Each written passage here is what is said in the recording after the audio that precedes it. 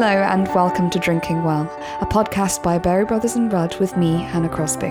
For the first 6 episodes of this podcast, we'll be delving into the world's most important fine wine regions. We'll be talking to our buyers and account managers as they share their insights and tips to help you enjoy and build your fine wine collection in 2022. In this week's episode, I'm discussing the complex and brilliant wines from the world-famous region of Bordeaux with buyer Max Lalondrelle and fine wine account manager Henrietta Gulliver. So grab a glass of something good as we dive into one of the world's most renowned regions and we learn what Bordeaux we should be opening in 2022.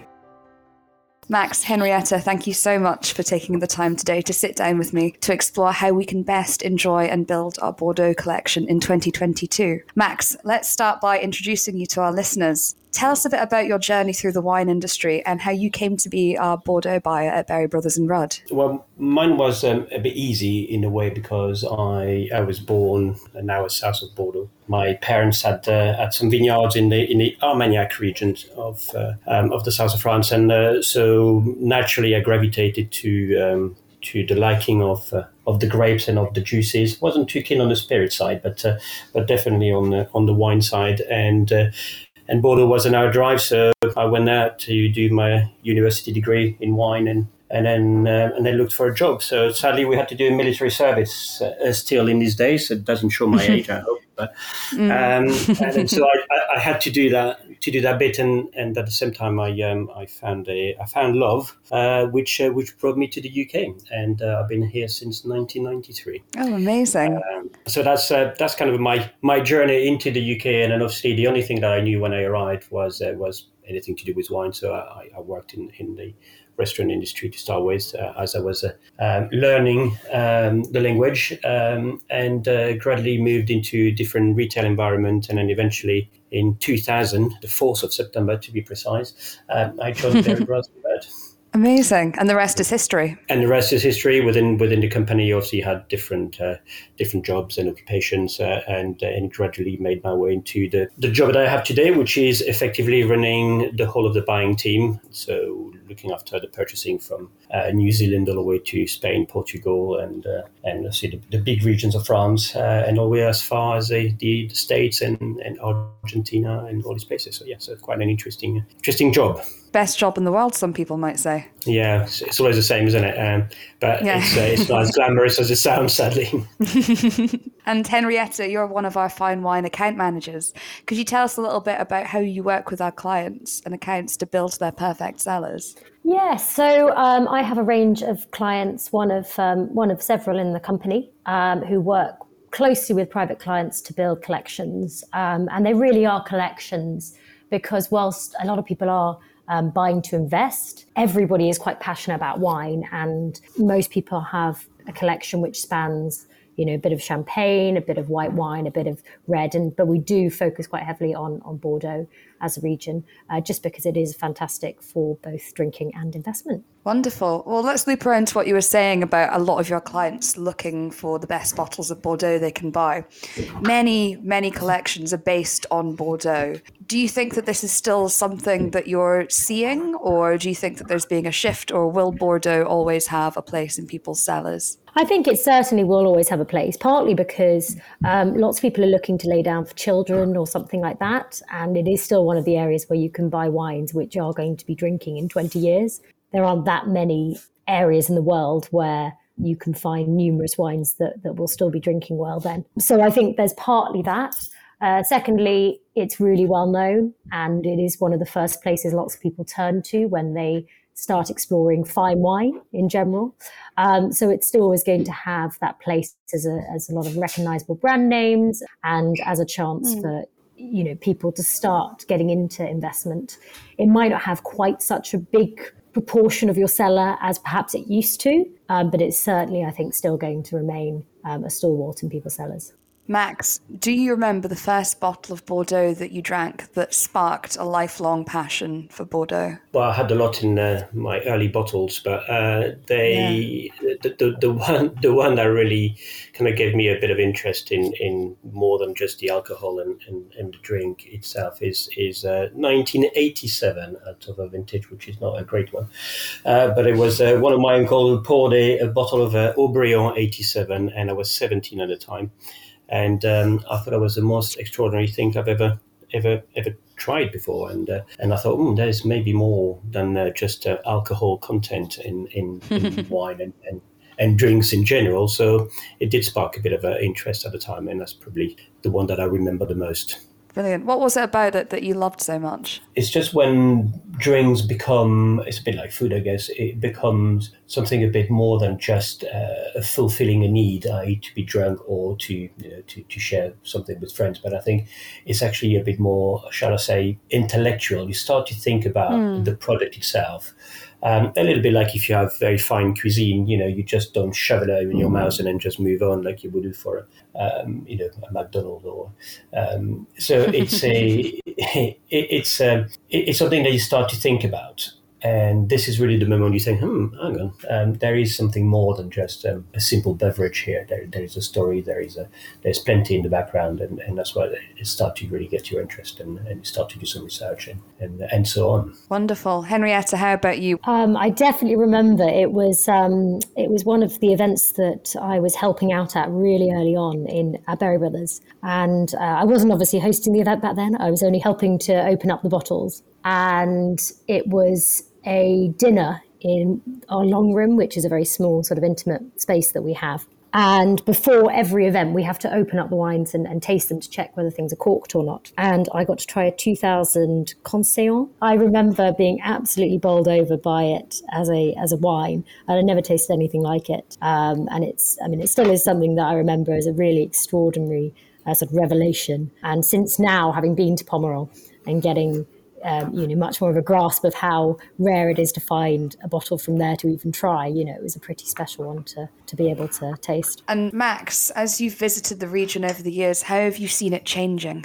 Bordeaux is a region that is always looking ahead, very, very early when I started going there in kind of a late 1990s, early 2000s, Bordeaux was still quite backwards in terms of the technology, the cellars, and there was a transition between generation. And not forgetting that the 70s were pretty hard. The 80s were just starting to recover. And 1990s where really is the time where there was a progression. And then so when we first visited some of the top properties, and I remember taking a customer early on to Chateau Margaux, for example, and they couldn't believe that they had the tractors pouring the grape from the lorry, from the trailer, straight into a kind of a screw, a very, very large screw that will then put all of the grapes into the wooden vat. And it was very kind of archaic, and it's only 2005. So so from that moment on to where we are today, it's just been absolutely enormous progress, both in the vinification technique, in investments, a huge amount of investment in Bordeaux, and not just at the top end, all the way down to the simple wines from the Côte de Castillons. And so all across Bordeaux, a lot of investment, a lot of technology, a lot of progress in terms of the vineyard and how they tend the vineyard. They used to farm, they used to crop effectively the vineyards before. It was just, they didn't really think about all the repercussions of everything they did, because they did it because of their grandparents did it and their fathers did it. When now there's a lot of work in the vineyard and a lot of work around the plants itself, and the majority of the vineyard and the vintages are now made into the vineyard rather than into the winery. A huge amount of changes. Yeah, you briefly mentioned vinification techniques changing. Could I ask you exactly what you're seeing? A big understanding around, how, as I said, you take that raw material and you, despite the technology, you actually use the technology to understand more rather than try to interfere with the wine. And then so, a lot of return to, so they all moved to stainless steel tanks. And then for example, and then discovered actually stainless steel is actually probably too cold in both sense of the terms. And then so a lot of return to concrete vat, to wooden vat, and then to actually letting the products and the juice speak for itself. And actually the influence of wine critics has been very important as well in Bordeaux, because in the kind of late 80s, there was a huge amount of influence from certain critics, which means that Bordeaux was making a wine in order to please the critics and the public. An instant gratification wine, if you want, when now they're starting to return to actually proper terroir wines, and then listening to the grape, making wines with a view to please people at the onset, so very early on, but also with capability of maturing for a long, long time, when before you would have either or. So we're just a short time away from Bordeaux en primeur. Max, how are the producers feeling about the upcoming vintage? I think they are relieved, is probably the most interesting word to use. Across France last year was a pretty tough year, and actually we've seen it in the UK as well. The weather pattern is very similar. So if for those who remember or didn't remember during the lockdown periods, we had pretty poor weather. It was grey, it was rainy, and then so it started in Bordeaux early in the spring with a lot of frost, and actually the majority of Europe was hit very severely by frost. Probably one of the worst frost events since the 60s. So for those that are not well protected against frost by being in the right place or by having the technology to protect themselves, they've been massively hit by that to start with. And then obviously the season had some rain at the beginning of the flowering, which means that there was even lower level of productions, and then the summer wasn't very hot. And then towards the end of the summer, they had a lot more luck, and from kind of the end of August onwards, things got a lot better, and then they finish on a high. But overall, it's been tough. It's been tough across the whole of France: Champagne, Burgundy, the Loire Valley, and then certainly Bordeaux hasn't been spared. The beauty of Bordeaux, however, compared to a Burgundy vineyard, is that they have very big vineyards themselves, so they can more easily use what they need to make the perfect wines and leave the rest. So level of production by the bottle will be affected, but the quality of the wine is still going to be fairly strong. And you taste so many brilliant bottles of Bordeaux, I'm sure, daily, if not every other day. What makes a bottle worthy of adding to your collection? I think, it's all about people, terroir, I would say, and the style of wine that you like. So people is, it has to, from my personal point of view, I think if I get attached to a story, some people a site, and you combine that with the potential of what you can see around you. So is the vineyard has the perfect exposure, the perfect soil, and the perfect people behind it, and you kind of start to form that relationship in your head of what that could be in the longer term, and then I then buy because I get excited about all of that, rather than just buy because I heard that a critic said something or journalists say something else. So I kind of like to form my own opinion and then try the wines, and then within the wines you can see how the quality will then drive the longevity of the wine, and something I could eventually keep for quite a long time in my cellar.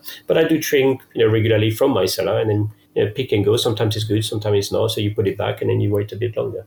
And what about you, Henrietta? What are the deciding factors for when you are adding a bottle of Bordeaux to your collection? Well, I certainly think everybody's got a few chateaux or a few producers who they've tasted, which either because they had it during a special occasion in their life or perhaps they visited it. And I've got a few of those. So, I always think it's worth collecting something that is special for you, as well as looking towards things that are well-known names, because there are understandably reasons why you might want to add those to your cellar.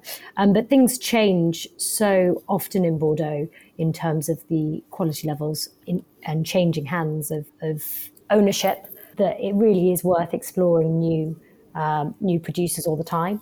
I found some real gems amongst things which perhaps underrated in the past that have really started tasting stunning. And I think it's always about forming your own opinion, as well as Max says, listening to the critics. For Bordeaux devotees, there's something pretty special about the way Bordeaux ages. Max, could you tell us a little bit about that experience? When I talk to customers about aging wine and aging Bordeaux in general, is I always refer to, in a world where you want everything to be delivered today, aging wine is something that goes at the opposite scale your Amazon delivery. So it's and I say it is like looking at something you really, really want, and then you place an order, and it gets delivered the following days, which is your en primeur, and then you have to put it away for 20 years without opening the box. And what's exciting is 20 years later, when you do open that box, it kind of over amplify the excitement because there is so much that is a part of you within that kind of a wine that you're opening. It's just you've got all the memories, and you remember how much you pay for it, you remember why you bought it, you remember all of your life that happened at a moment, but yet you're opening it at a different time, and you're opening most of the time around a lot of people that you deem good enough to share the moment with you. So I think the whole thing about opening these wines is quite extraordinary. And then Bordeaux is very, very well geared up to do that. I think it's they're wines that are built for the long run, and they built for the long run not because they are overpowerful. The power and the extraction doesn't carry a wine forward. It's the balance, and the balance comes from where it is produced in the majority of the cases. So, Bordeaux is a cool climate with a lot of rain, a lot of cold, and I think cool climate wines have got this ability to, through the acidity actually, to last a long, long time. And Bordeaux is definitely one of those. Yeah, you've talked a couple of times about instant gratification wines that instantly kind of give you what you want. Do you find that there's a current trend towards people drinking more youthful Bordeaux? Yes, definitely. And I think we all like very old wines, but at the end of the day, time and money is often something that gets in the way. And I think the winemakers have really understood that making wines that are more approachable quicker is a good win-win situation. And I think we are, as drinkers and collectors, there is definitely a trend for wines that are more, as we say, have buvabilité in French, which means they are easier to approach and they are lighter in style, yet they have power. And that's the thing that is quite interesting in the trend of winemaking. So making powerful wine that you don't know are powerful. Well, let's get back to talking about Bordeaux in the here and now. Max, for you at the moment, what producers are doing brilliant things in Bordeaux at the moment? I think what I was referring to earlier about critics changing or having an influence in Bordeaux in the kind of the late 80s, 90s and 2000s, that has pushed quite a lot of wineries to do things they probably shouldn't have done. And actually, Saint-Emilion has been a region that has been quite affected by it, where actually they were doing a huge amount of extraction. A lot of the wine was made in the winery rather than in the vineyard. And they were putting 200% new oak, which means they would do aging into a new oak barrel and then moving into another brand new oak barrel. And so that would completely erase the kind of DNA of the wine, the property, and just was sold as a kind of a style rather than an origin, if you want. And then so I think Saint-Emilion for me is the place to look at, because Saint-Emilion over the last 10 years has kind of realized all of that and now reutilizing all the potential of these fantastic vineyards that they have. And I used to rarely go to Saint-Emilion, maybe 2 or 3 days a year, and now I spend more time in Saint-Emilion than I spend in any other Bordeaux regions, because I think the potential is absolutely enormous. Brilliant. Are there any particular producers you think we should be keeping an eye out for? Yes, absolutely. I mean, the new up-and-comings, the likes of Beauséjour, Béco, which are right on the top of Saint-Emilion, near the center of the village. Chateau Berliquet as well, which is probably one of the most... in terms of the situation of vineyard, one of the most beautiful places, and it's owned by the people who also own Chateau Canon, which is another great Saint-Emilion properties, and also own Rosan-Séglin, which is Chanel, and they have invested a lot of money into this little property called Berliquet. So another one to watch out for, early stages at the moment, but Beauséjour Dufaux, so another Beauséjour, but which is just across the village. Again, a lot of investment in going into the property. The potential is enormous. Trollon-Mondo as well, fantastic properties. They've just finished their brand new cellars. Again, the vineyard itself, if you go there, it's just, you can see it from the center of town, Saint-Emilion. It's got a massive hill, and basically the whole vineyard is around this big hill. And the wine are going to be absolutely fantastic for the long term. So these are kind of a few examples. But I said Saint-Emilion is full of these new up and coming properties who were very good in the days, went a bit back to make some not so good wines, and now back again into making fantastic wines. What about you, Henrietta? I would say we're seeing some of the maybe slightly traditionally underrated producers doing some great things.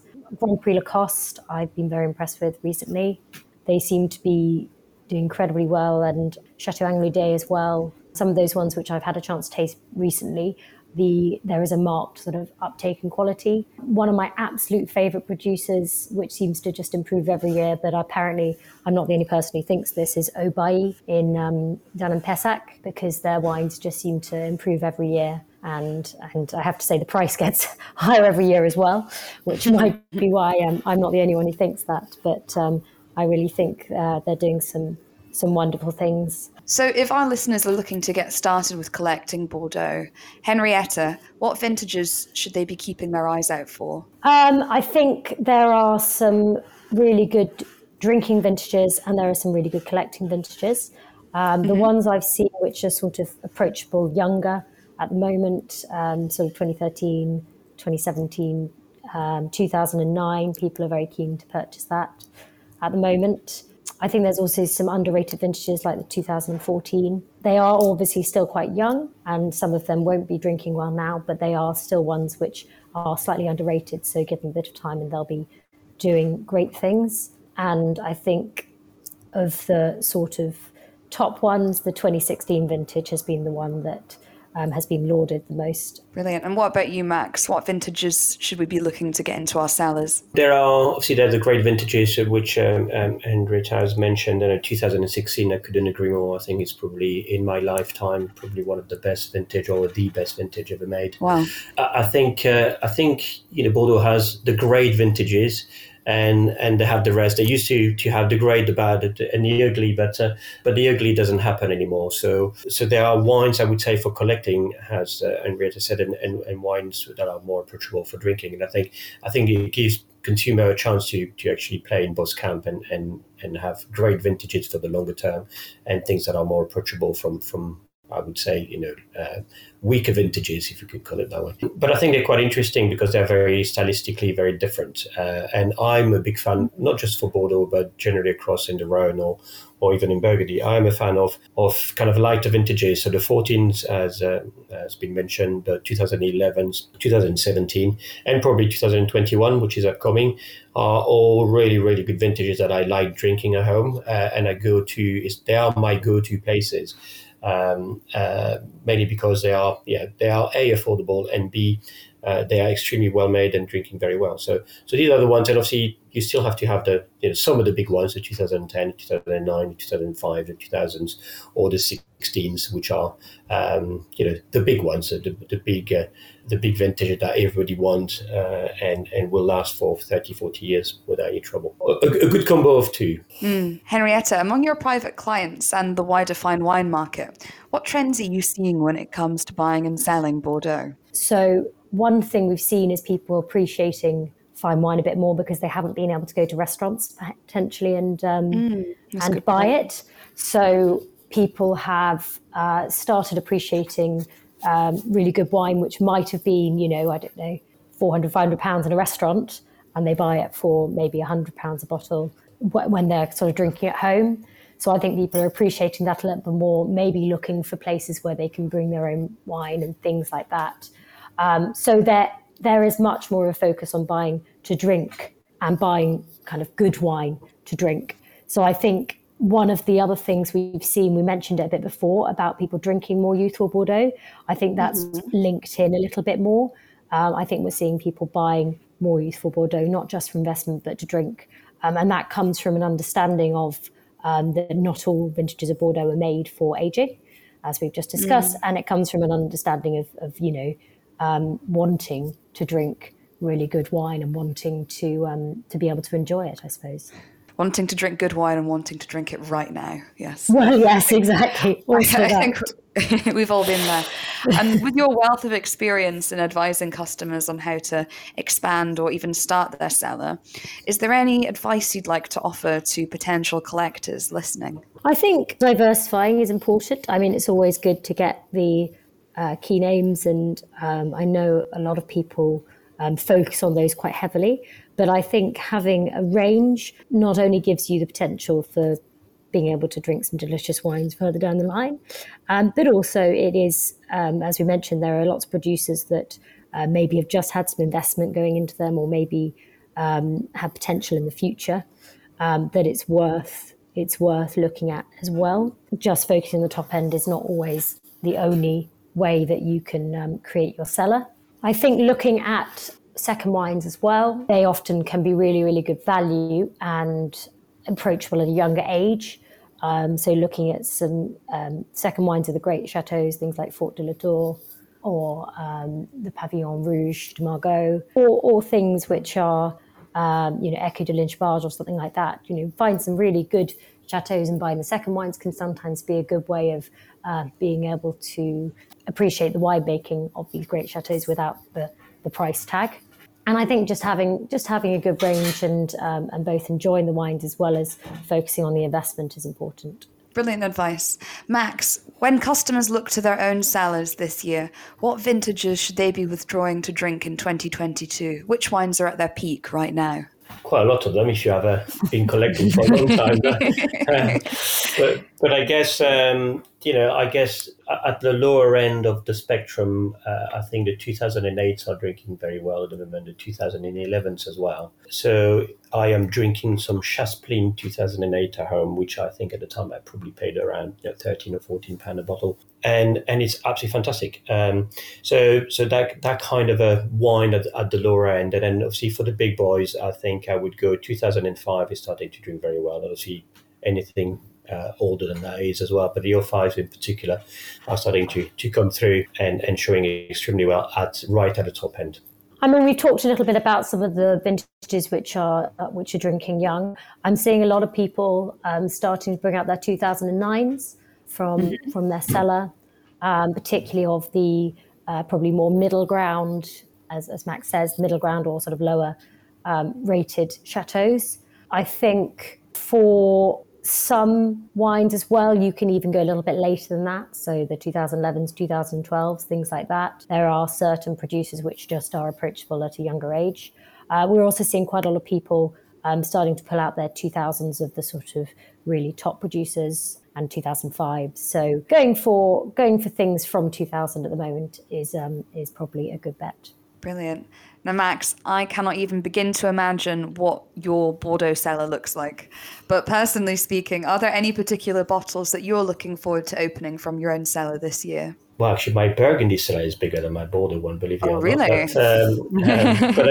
But I do have a sizable Bordeaux cellar, and again, I think yes, it is easy to get attracted by the top names, but I think I really enjoy drinking wines that I paid, anywhere between £25 and £50-70. So these are the ones I'll be drawing for my own consumption at home, and I have a regular drawing pattern.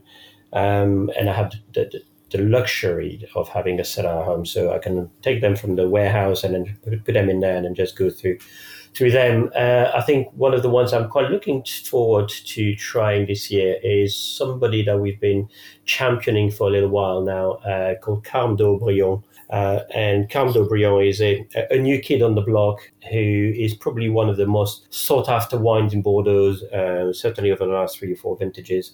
But I'm looking forward to see the evolutions as from the moment we started working with them, which was in 2011 and to now. So I've got a few vintages like the 15 I haven't yet tried since we had them on Primeur. So something like a 15 or 14 Carme d'Aubryon would be the ones I'm quite looking forward to crack open. Brilliant. What about you, Henrietta? Well, I'm afraid my cellar's still relatively young at the moment because I only started collecting in 2017.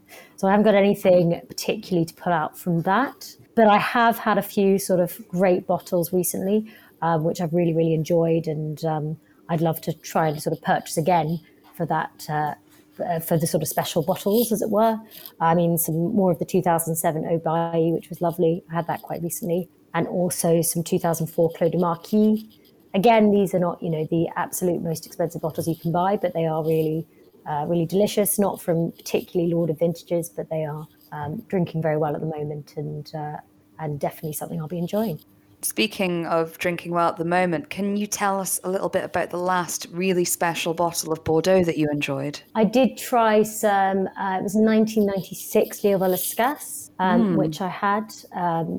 Unfortunately, I didn't get to have the whole bottle to myself. It was, I was at a tasting, but it tasted truly special. It was getting to that really nice balance between still having a hint of that pure fruit, as well as that really lovely savoury edge that you get in older Bordeaux's. And that was a pretty special bottle to get to try. Oh, delicious. And how about you, Max? What was the last brilliant bottle of Bordeaux that you had? Well, Hetty stole my thunder there because... Really? I was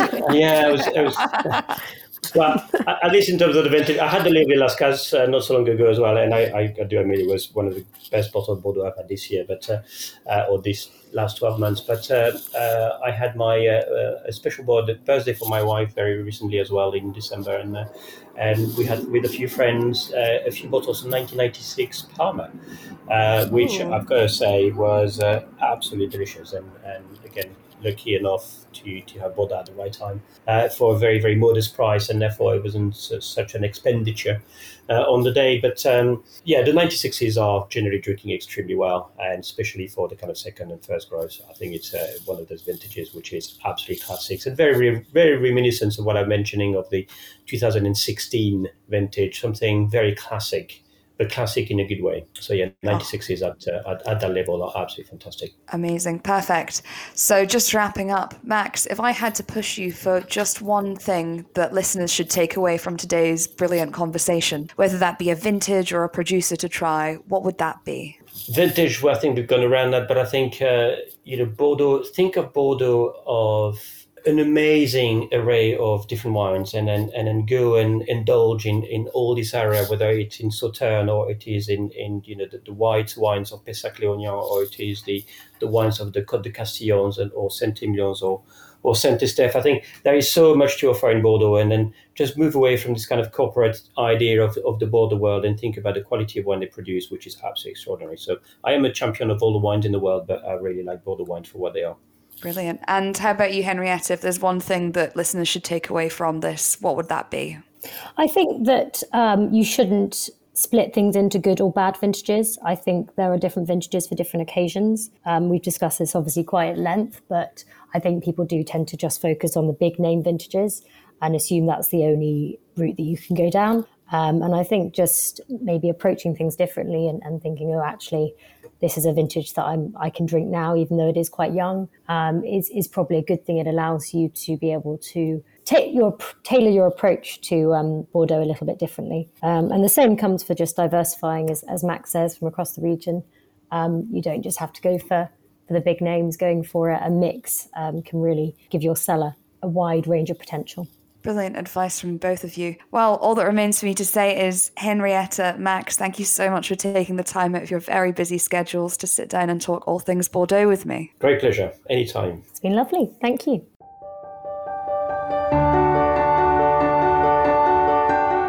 Thank you so much for listening to this episode of Drinking Well, a podcast by Berry Brothers and Rudd. If you'd like to hear more episodes, or you're keen to learn more about fine wine from our experts, visit bbr.com/podcast. If you've enjoyed this episode, or you've been enjoying the podcast in general, do leave us a review wherever you get your podcasts. We hope to welcome you back soon, but until then, thank you again for listening to this episode of Drinking Well.